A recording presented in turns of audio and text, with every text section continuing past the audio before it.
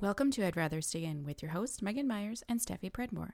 This week, it's book club week, and we are chatting about the book Black Cake by Charmaine Wilkerson. Stay tuned. Do you love listening to I'd Rather Stay In and want to support the podcast? Well, now you can. Visit our website or the link in our Instagram profile and click Buy Me a Coffee, or visit buymeacoffee.com/IRSI podcast. For the price of a cup of coffee, you can help us cover the costs of creating this podcast. There are no monthly memberships, and you can support us at whatever level you like, whenever you like. Whether you buy us one coffee, many coffees, or simply continue listening as always, we're so grateful for your support.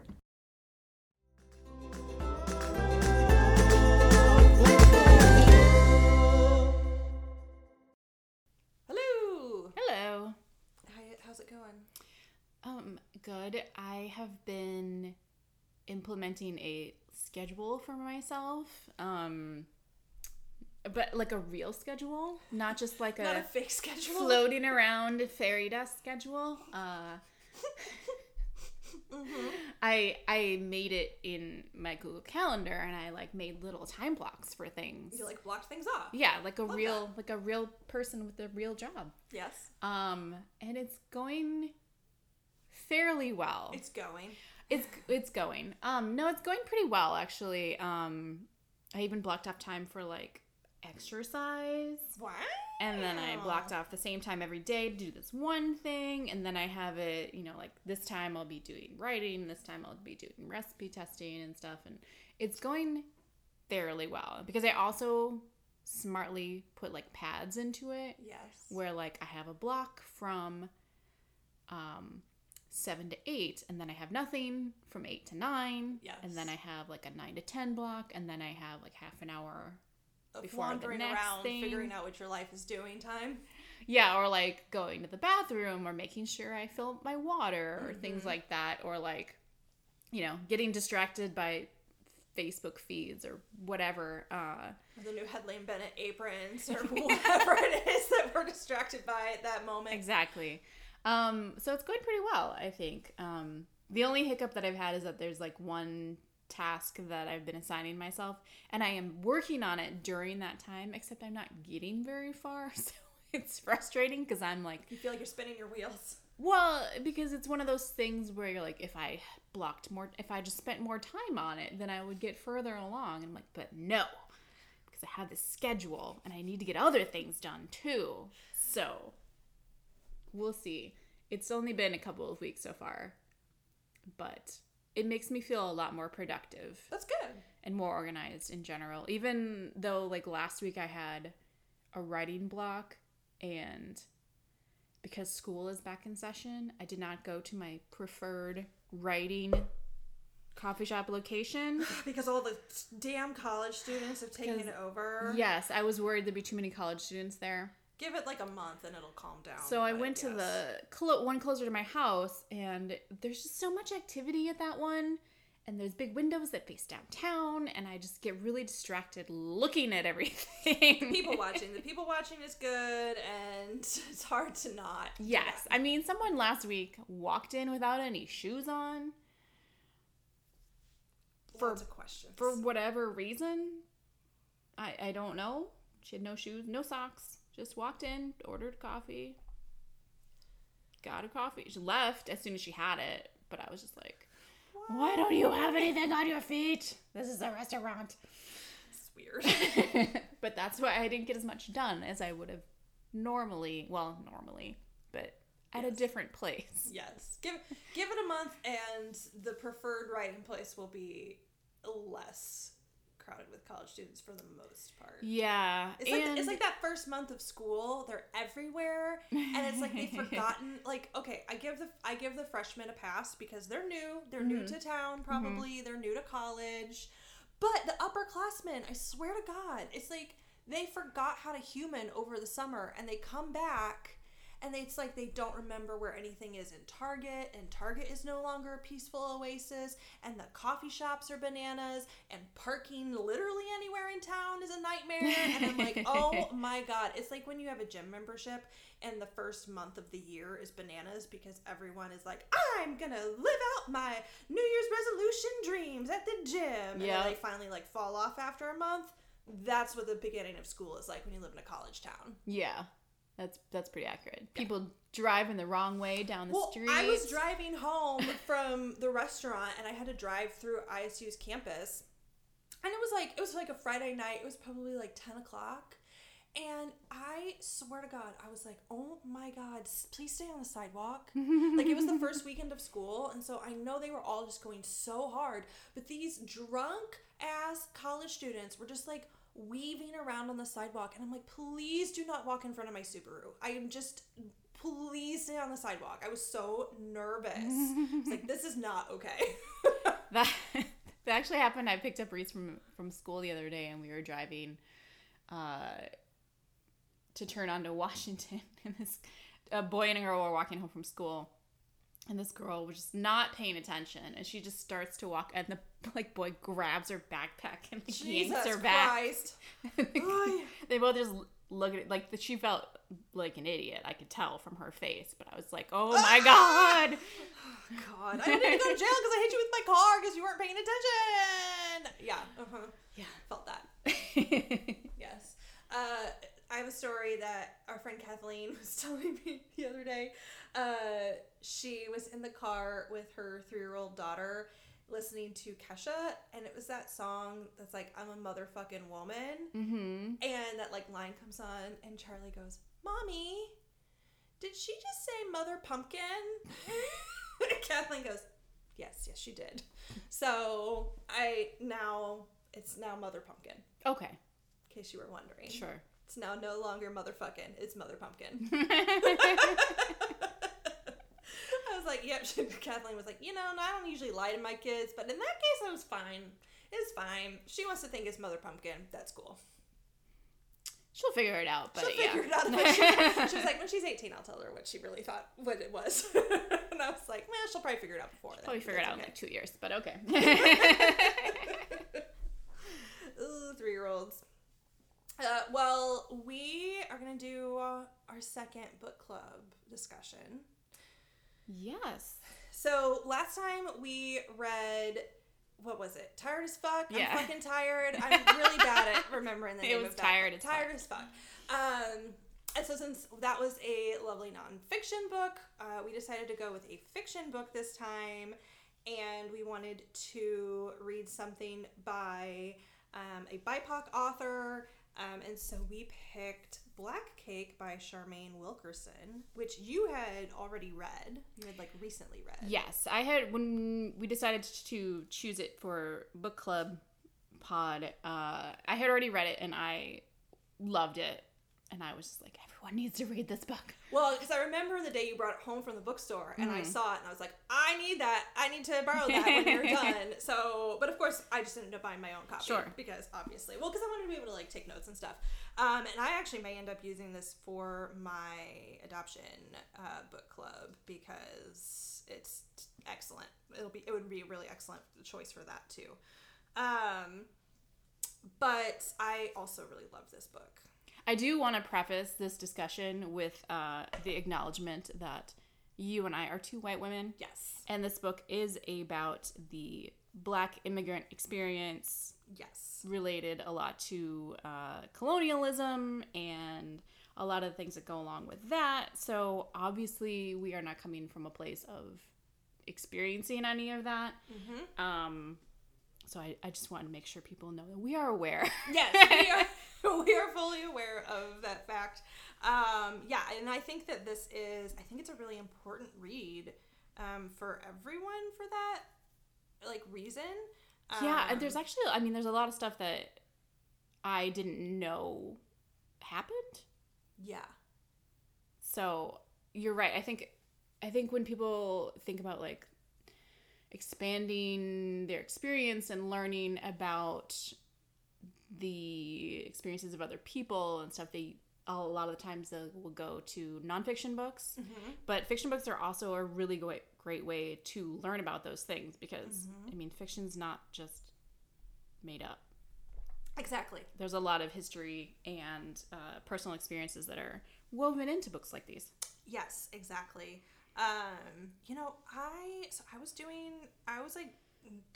did a Google search on the author because I was trying to see if I could find like a really in-depth biography on her, because the way that she writes about adoption in this book is really well done. And I'm like, okay, what's your connection? Like, I'm trying to figure out like what her connection, because it's written about in a way that doesn't just, most people don't just write about adoption. Like most authors who write about adoption but they don't have any personal connection to it, like this is not typically how it's written about. So I'm like, I would not be surprised if she like had a relationship with a birth parent who went through a lot of the things that Covey / Eleanor experienced with like her adoption story, just because of the way that it's written about and it's portrayed is so good. I couldn't find anything like a more in-depth, like anything like that. But I feel like she must have some real like connections to people who have experienced a lot of these things because of the ways in which it was written about. I think that's true it must be true for a lot of the book, because I will say that a lot of the book is very traumatic. There's lots of trauma going on in the book, but the way that she writes about it, I'm trying to think of how to, like, it's not graphic, Right. I would say, but she writes it in a way that you feel connected to what is going on.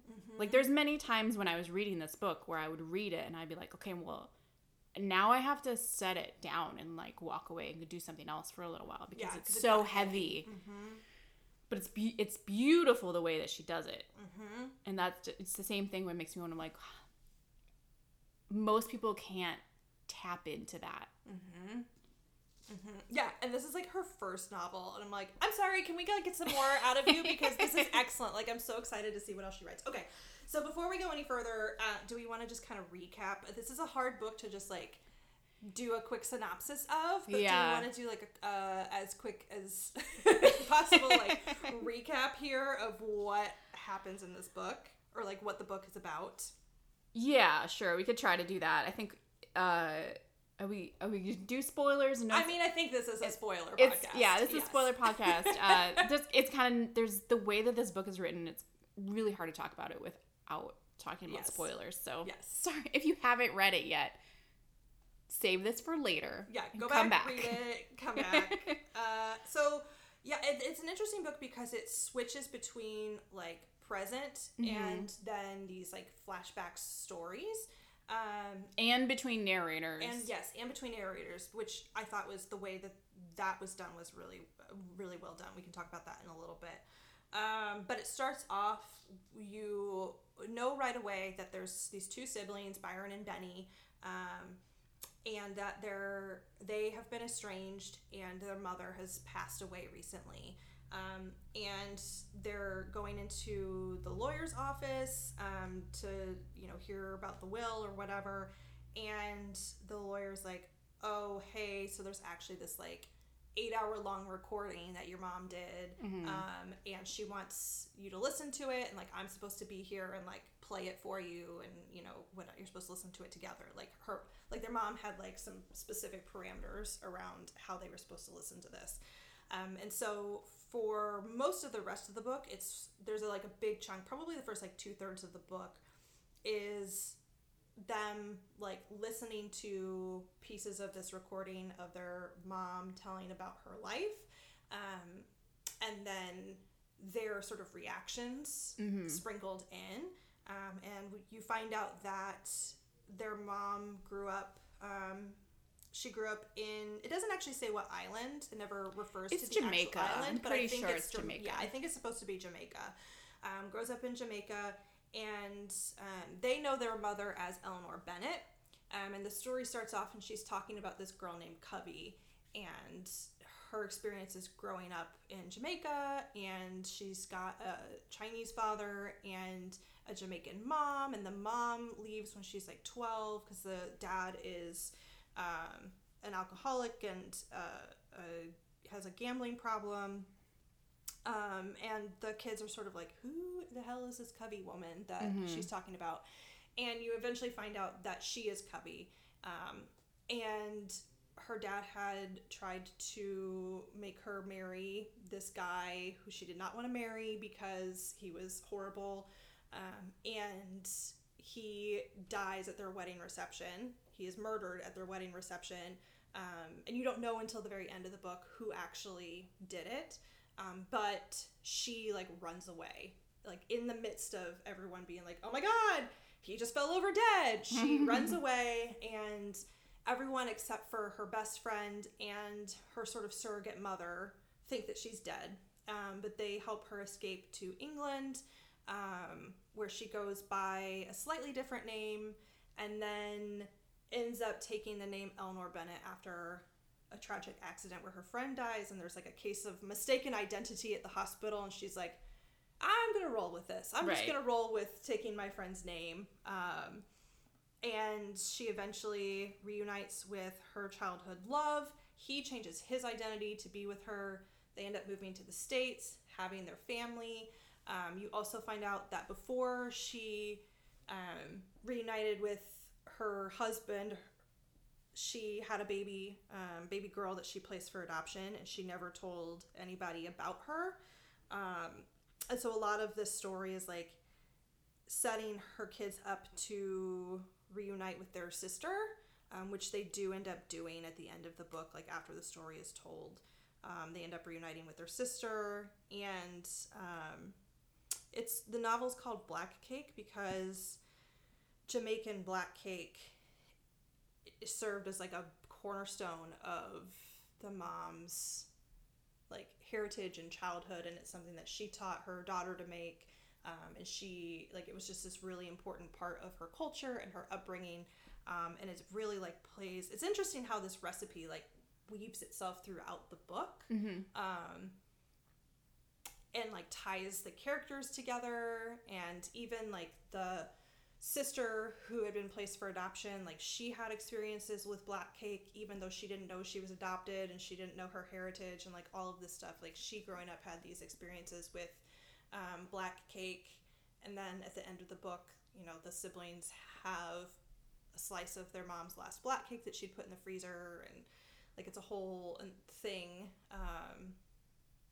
and obviously that like feels like a insufficient like explanation of what the book is, but it's so beautifully told. Like the way it's beautifully told, and the way the mom Eleanor is like telling her story and unveiling pieces of her story.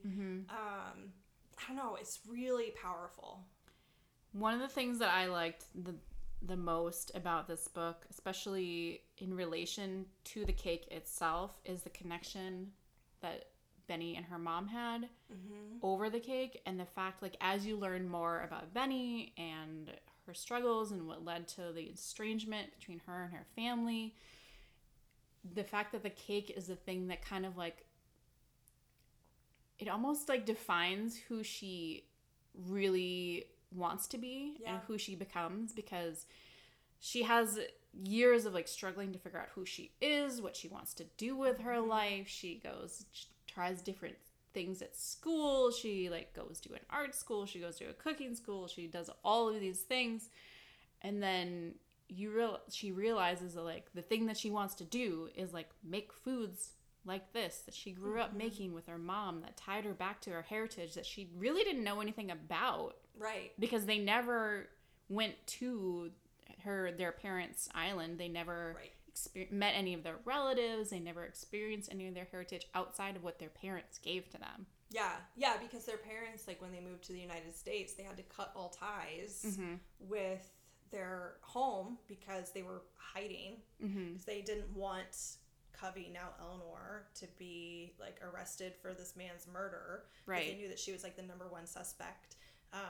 And so they had to change their identities. They had to cut ties. They told their kids like, oh, we were both orphans. And so like their kids just take that as like, oh, well, they didn't really have any family or like any ties. And they like moved to California because they wanted to get away from like other Caribbean folks because they didn't want, like, it's such a tight-knit community. They were like, oh, somebody's going to know somebody that knows about us and will, like, recognize us, so we have to get away from that. Yeah. So it was interesting how, like, they have this cake, which is, like, the one thing that ties them to their culture, really. Like, really ties them to their culture. I mean, it sounds like Eleanor made, like, other foods that absolutely were, you know, from her childhood, but it was the cake is the big thing. So and then the way in which when you find out her real story, like the cake is still a cornerstone of it. It's a cornerstone of their childhood with the like sort of pieced together stories that weren't told, and then the real story of like this cake is a big deal. Yeah, it's really important.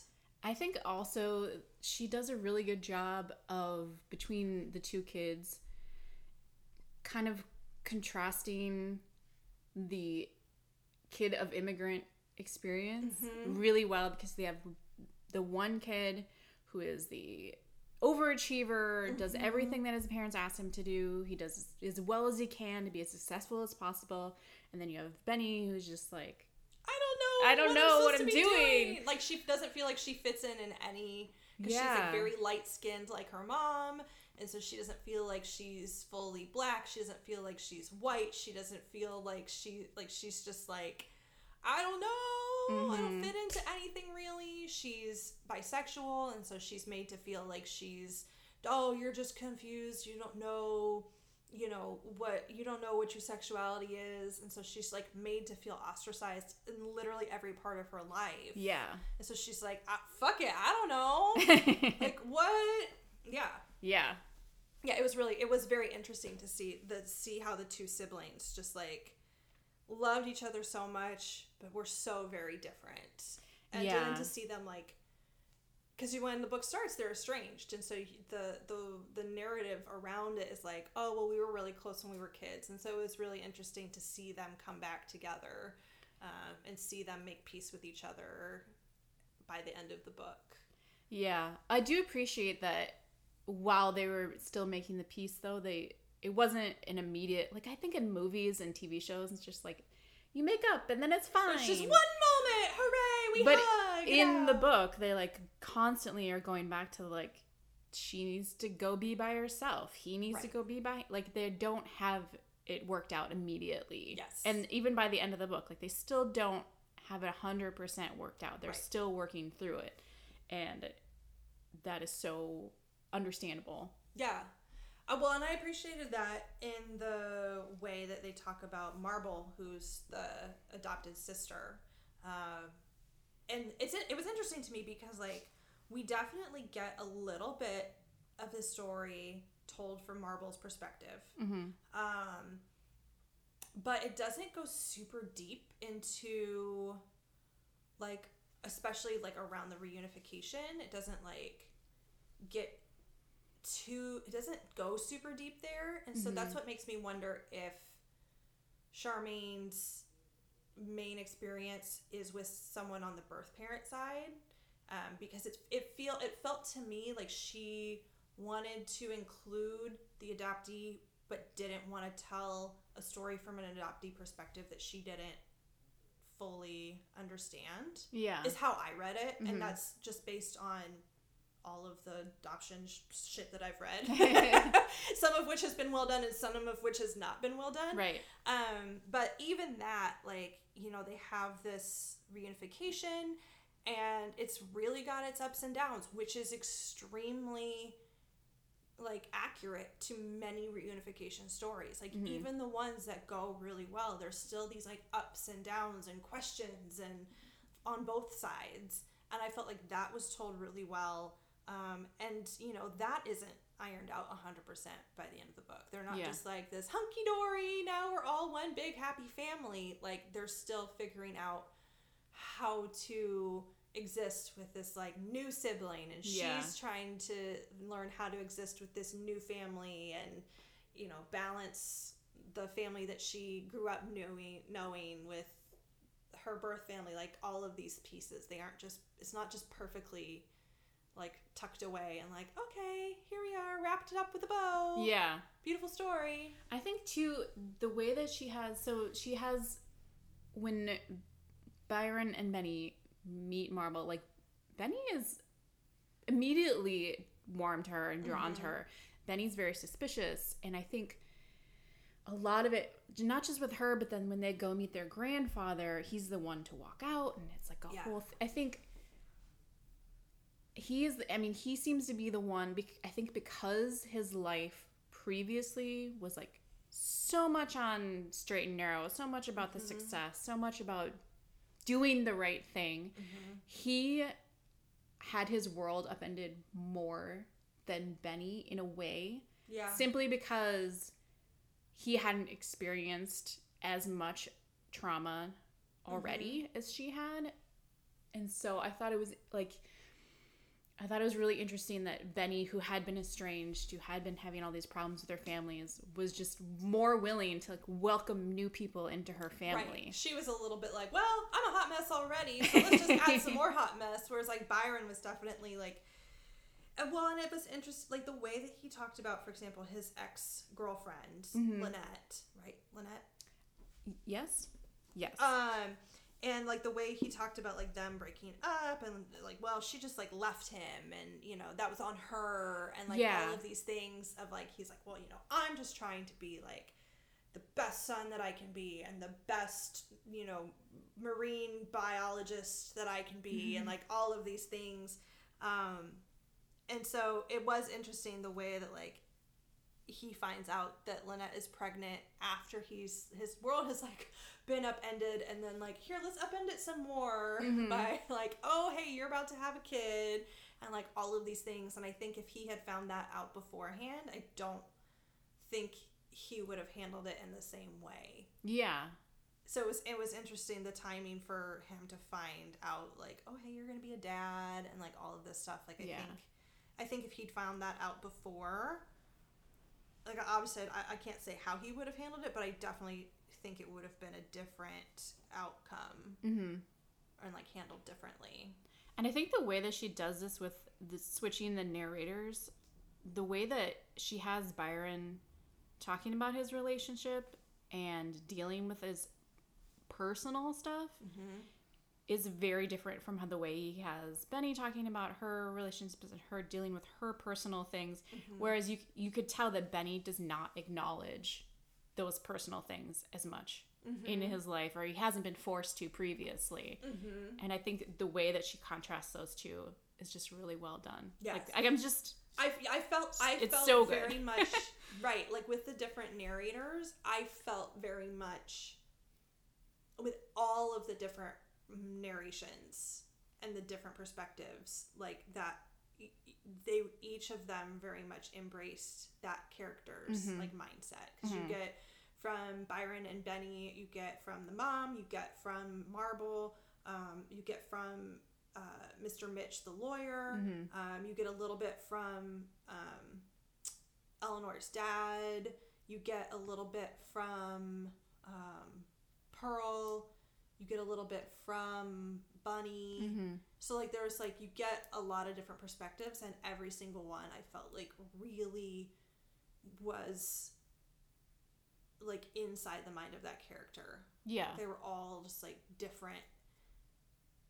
So I felt like that was just so well done. Yeah, I think it's really hard to do, and I think not a lot of authors even attempt that because it's so hard to do. And I'm trying to think of another book that I've read at all that has done that with different narrators, and the only thing that I can think of is like Game of Thrones, which definitely is not remotely related, but also those are completely different books, of course, but way that he like writes different narrators, it's just another person with Yes. action.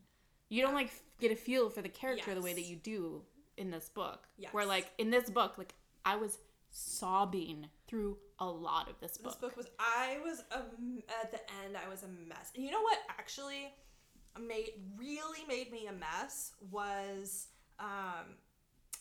the stuff with Bunny at the end. Mm-hmm. Like, when you figure out that, so she has this best friend, Bunny, growing up on the island, and, you know, Bunny is one of the people that helps her escape, and then, like, knows she's alive at first, but then after this, like, tragic accident where she ends up taking her friend Eleanor's name, like, they all think that she's actually dead this time, Mm-hmm. and because she and Bunny like loved to swim in the ocean so much, like Bunny's like, I have to like keep doing this for Covey, like for my friend, like Mm-hmm. she's gone but I'm gonna keep swimming, and she becomes this like super famous like distance swimmer.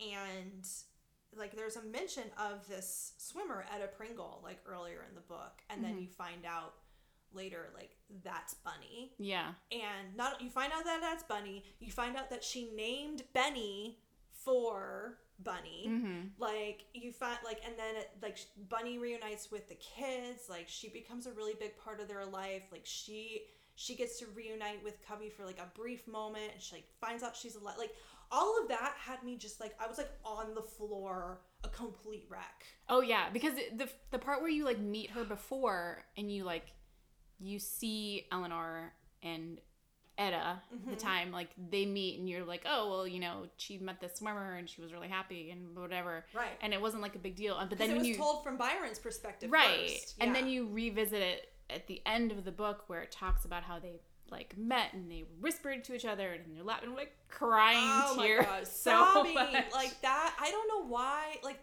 there were definitely other parts in the book that had me like really emotional, but for some reason it was the stuff with Etta/Bunny that just like made me a complete and utter mess.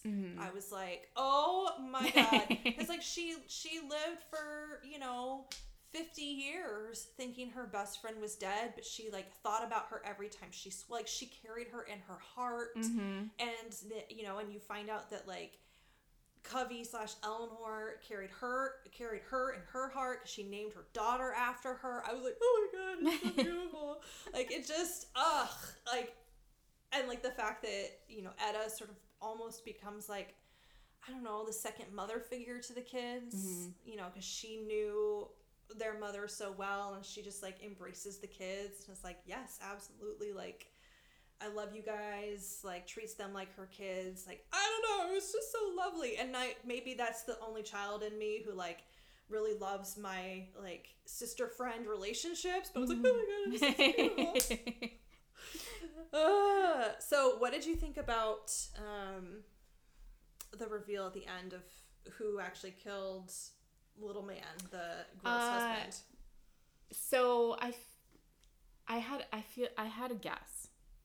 I was guessing that was gonna be it, and I was just waiting because I was like, oh, but like, well, it's interesting because like the way it's framed early in the book, like we know that Pearl, who made the wedding black cake, we know that she had this bottle of poison, and that she'd been kind of thinking about like, oh, I should really like give Covey a way to like get out of this. Like we need to get rid of this guy, but you never find out like what she did with it.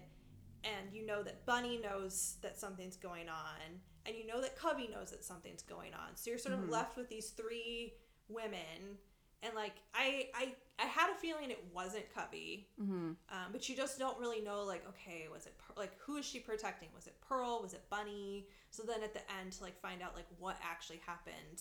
I thought it was revealed in a really lovely way. yeah, I thought it was really well done. But I did think when I was reading it, as it got closer, maybe not toward the end, but like when they keep going back to what happened that night and they're talking about it, and you learn more about the girls and stuff, I'm like, you know what? She is very clumsy. I was like, so I wasn't like surprised necessarily, but I was like, it makes sense, especially because of the way that she keeps her in her heart. Yeah. After all that time, like it made a lot of sense to me. Yeah. And because also like it's not really talked about a lot, but that she was like in love with her on a romantic level. And so like of course you would do that for the person you loved. Yeah. So yeah. The only thing that secret and... the only thing that made me sad in this book that didn't happen was that she never got to connect. That Covey never got to reconnect with her mother. Oh my God, that was like heartbreaking. Because I was like, okay, are we ever gonna find out what happened to the mom? And then you find out that the mom like slipped and fell at Niagara Falls, and like no one knew she was gone until they like find this body, and that the lawyer is the one that just like pieces it together. I was like, oh yeah, my God, it was so sad. So sad. That's the only thing, and I was like, I mean, it makes sense in the context of the novel, but I'm just like, but no, she needs to know. And it makes sense, like, to just further drive home, because, like, when you find it out, like, the way it's told is, like, you know, that she had been she was a Black domestic worker, and nobody was really going to be concerned with her disappearance, and no one was really going to want to go find her, like, care enough to go find her. Yeah. They're just like, oh, she disappeared, well, we'll hire somebody else. So, like, that's why her death was never investigated, her disappearance was never investigated. And so it just, like, further drives home, like, how disposable Black people are, like, were and still continue to be. And I think that, you know, the way that Byron talks throughout the book about how, because he's really dark like his dad, which really contrasts with Benny's experiences of being really light-skinned, that he talks so much about his experiences of, like, being pulled over by the cops, and, like, how he's just constantly worried, like, what can happen, what might happen, like, all of this stuff, and, like, feeling very disposable in that way. So I felt like I feel like it was necessary for that to happen, like, just to further drive that home. Yeah. But it made me really sad. What did you think of Marble's adopted family? Oh. As an adoptive mother. God, you know, I just, like... Also keeping in mind, I think... I don't know exactly the year. So she was born in, like, 70, I think? Yeah. That sounds around that time. Or 69, I think it said. I think it said she was born in like 1969. So very different, very, very, very different time period. Well, you know, I thought it was really interesting because she really said the quiet part out loud in this book, which is, again, why I was really impressed by how, because it's rare for a book to talk about adoption that is not written by an adoptee or a birth parent, to be so, like, accurate and, like, say the quiet parts out loud. So it says blah blah blah blah blah blah blah. This was on page. Oh, there's not page numbers on every single page. 262. Because Money talks, a sallow infant girl born in the winter of 1969 to an unwed secretary from the West Indies, was not given up for adoption through the official channels, but was transferred instead directly into the hands of a well-off London couple who had paid the home for unwed mothers handsomely for the privilege. Wanda and Ronald Martin did not think of it as buying a baby. They thought of it as speeding up the process. Like, nobody talks about that stuff. Right. It's very rare for, like, a novel of this type to say that stuff out loud. And that absolutely happened and still happens today. And so I very much appreciated the ways in which she Charmaine, talked about that. and did not make, she didn't mince words there. She was like, yeah, they bought their baby. They went through these like channels so that they could get a baby faster. They didn't care. They were going to raise her as they wanted to raise her. They were, they didn't tell her that she was adopted. They hid her, heritage. They like did all of these things. And so like, as much as it made me want to scream because it's just so unethical and so gross, like you also have to recognize like that was real for the time period, and unfortunately that shit still happens today. Yeah, it does. It's less common, but it still happens today. It's funny, I was on TikTok yesterday and this video came up and it was like, I can't remember, it's these people who like read crazy shit off of Reddit, and the thing that they were reading about was like this woman writing, she was like, so I just found out my boyfriend of 6 years is actually my brother. And it turns out like they were both adopted. They didn't find out, neither of them found out that they were adopted until they were like in their teens, and so they really bonded over that and blah blah blah. And then they like did DNA testing to like find out their cultural heritage, and then it came back and it was like, you are 100% siblings, like full siblings. And I was like, this is why. That's why you have to tell people. And why openness is so important, because like you don't want your kids to just be in a relationship with their cousin or their sibling and not know, because like that's just added trauma. Like I was so sad for that couple as I was like watching that TikTok. Like my heart was just breaking for them, because like they've already experienced all of this trauma, and now they have this added trauma of like this person that they thought was their person for the rest of their life, like their soulmate. Oh, by the way, it's your sibling. Yeah. Like, and so like it's like that kind of stuff where I'm, in this book, like, I don't know, we're just lucky that Marble didn't, like, I don't know, meet Byron and then fall in love, like, like there, right, shit like that could have happened. Yeah. And, like, it's only because she lived in London, like, that it didn't, like, all of this stuff. So, yeah, it's weird to think of, it's, on the one hand, it's weird to think now to be like, oh, they 35 years, they just lied to her.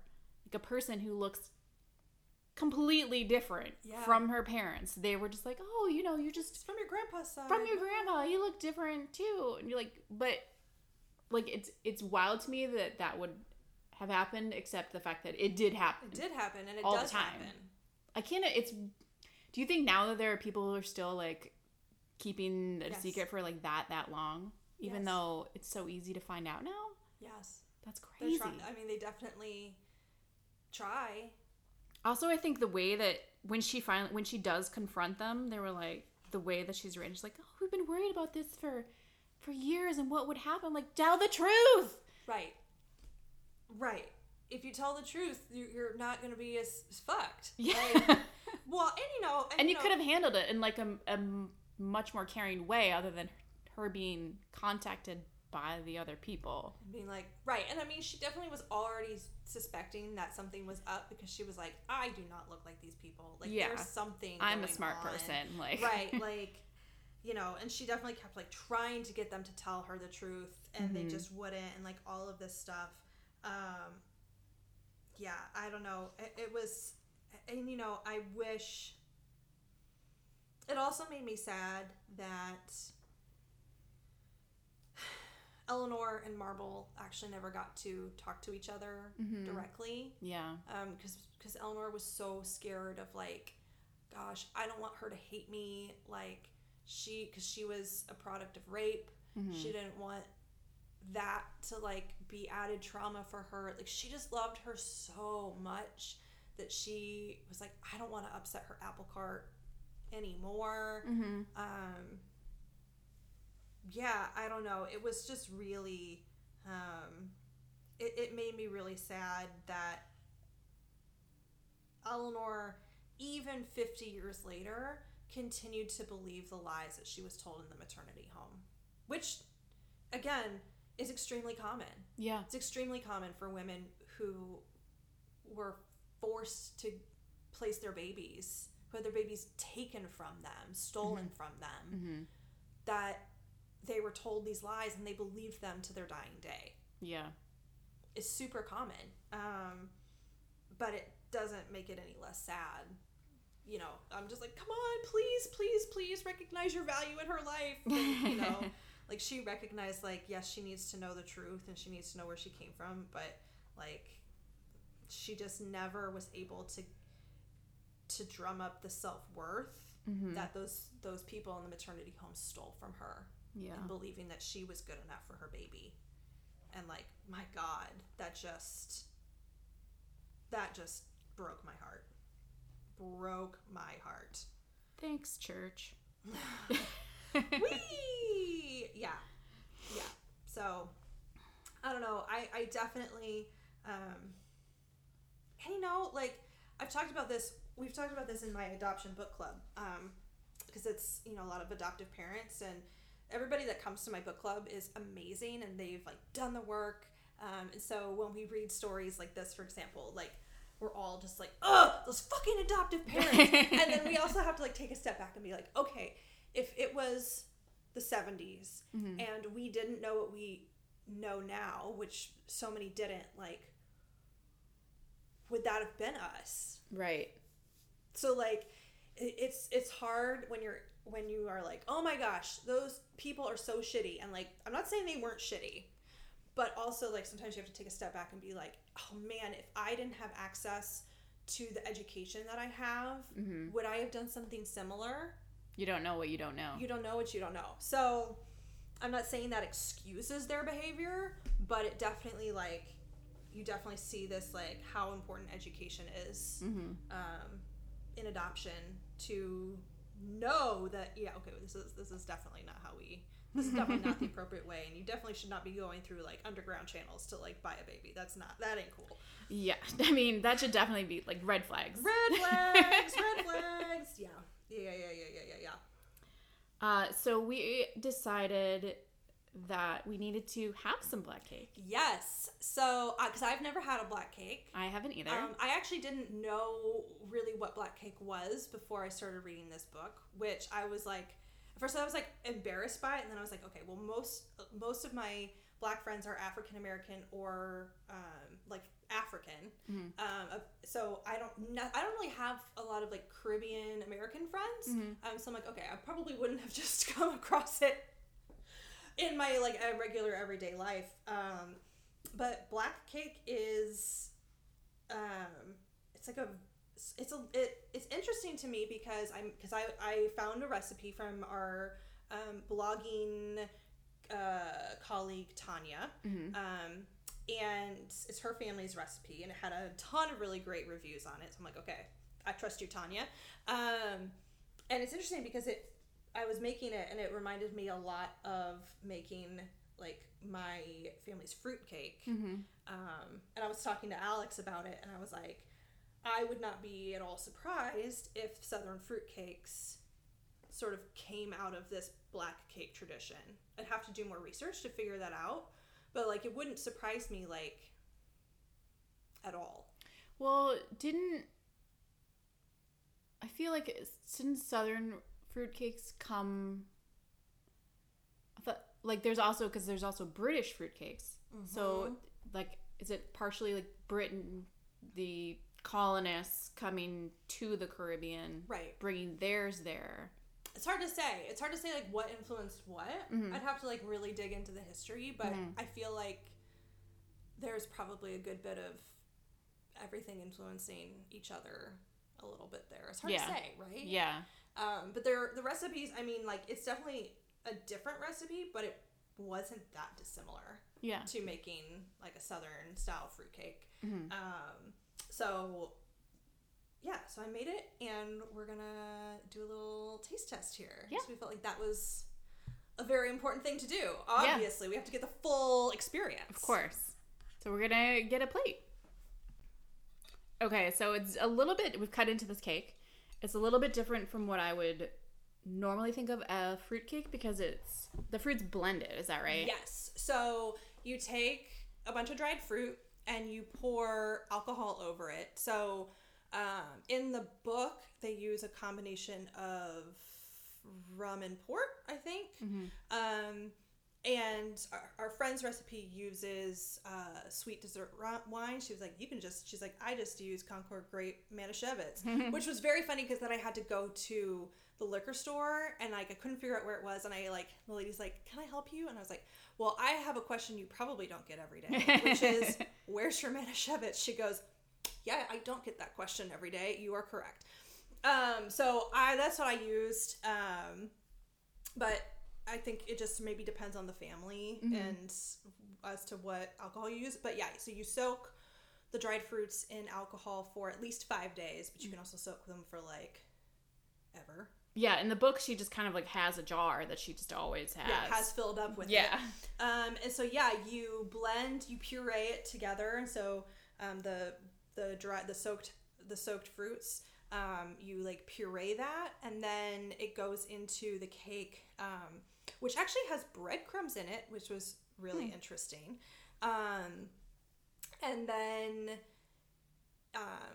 the thing that makes it black is burnt sugar, which I did not make myself because since I've never had black cake, I did not want to do two things I had never done before. Right. So Tanya had a link to like where you could buy the burnt sugar and then the browning sauce or whatever.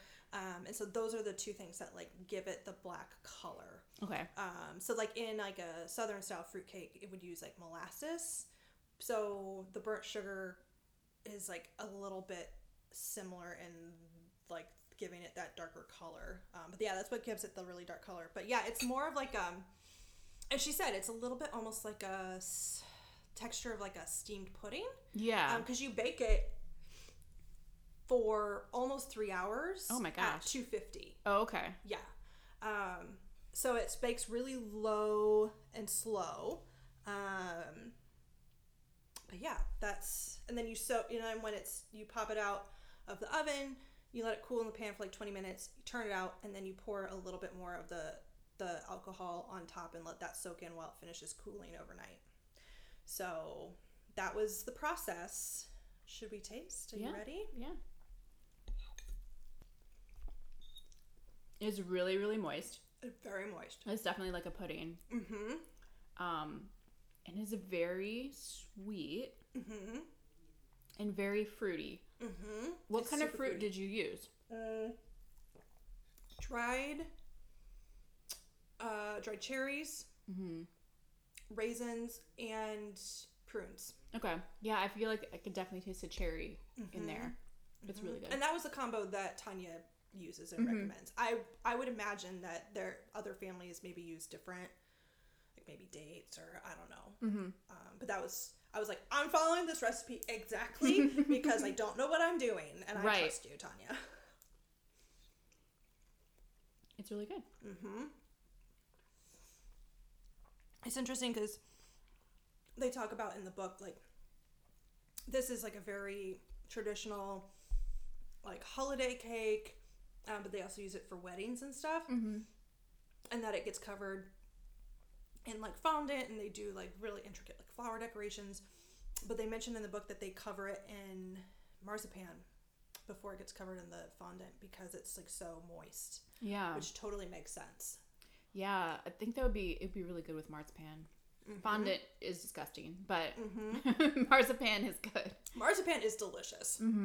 I will take no arguments there. Yeah. Well done.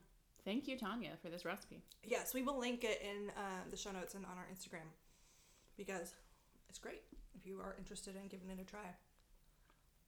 So other than this cake, do you have any final thoughts about this book? Everyone should read it. Everyone should read it. It is fantastic. Like we said, we both cried a lot. I would say there's a lot of trauma warnings going into it. Just know that like there's a lot of trauma that happens in this book. Yes. Especially if you are a person of color. Yes. I feel like there's like added like take care of yourself if you want to read this book. Yes. So you might need to take it slow. The chapters are pretty short because of the way it's written, so that works out pretty well if you need to take breaks. I did also see that I believe this has been optioned for a TV show. Yeah. I think I want to say like Hulu, but I might be making that Yeah, so I'm not sure how far along in the process that is.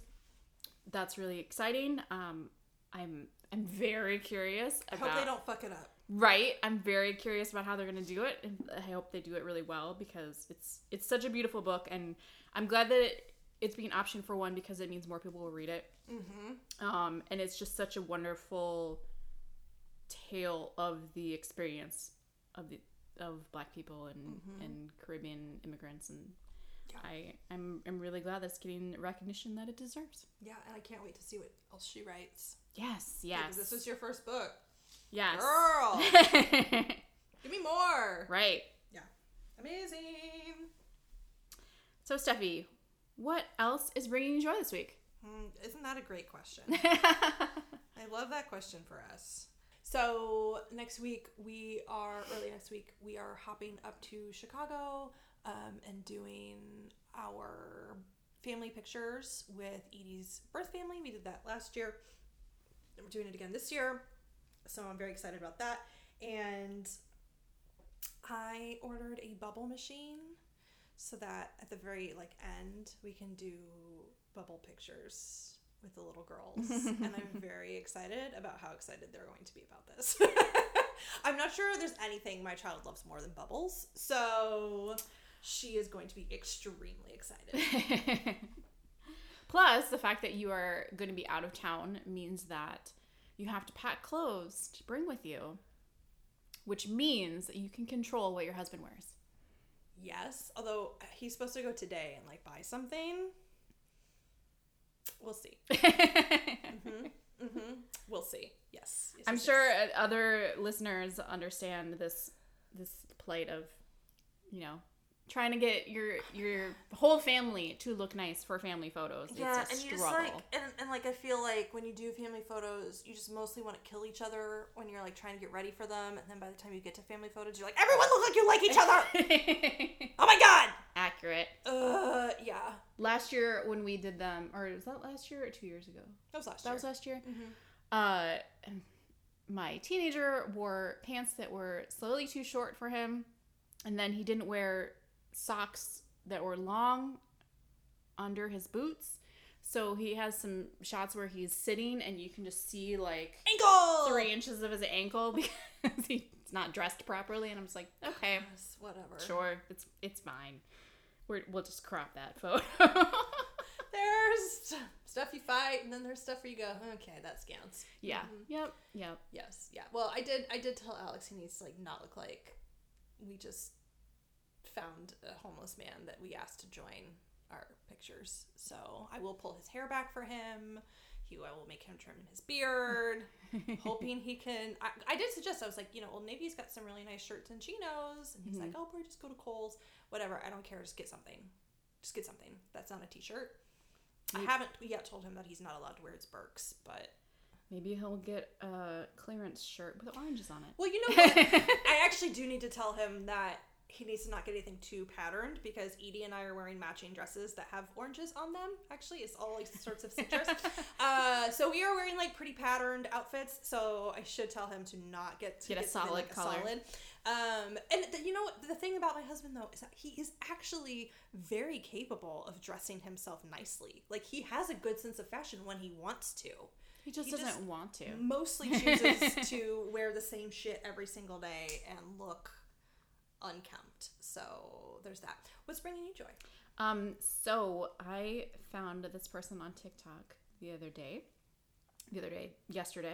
And I don't know if you've heard about this. There are AI programs out there for making art.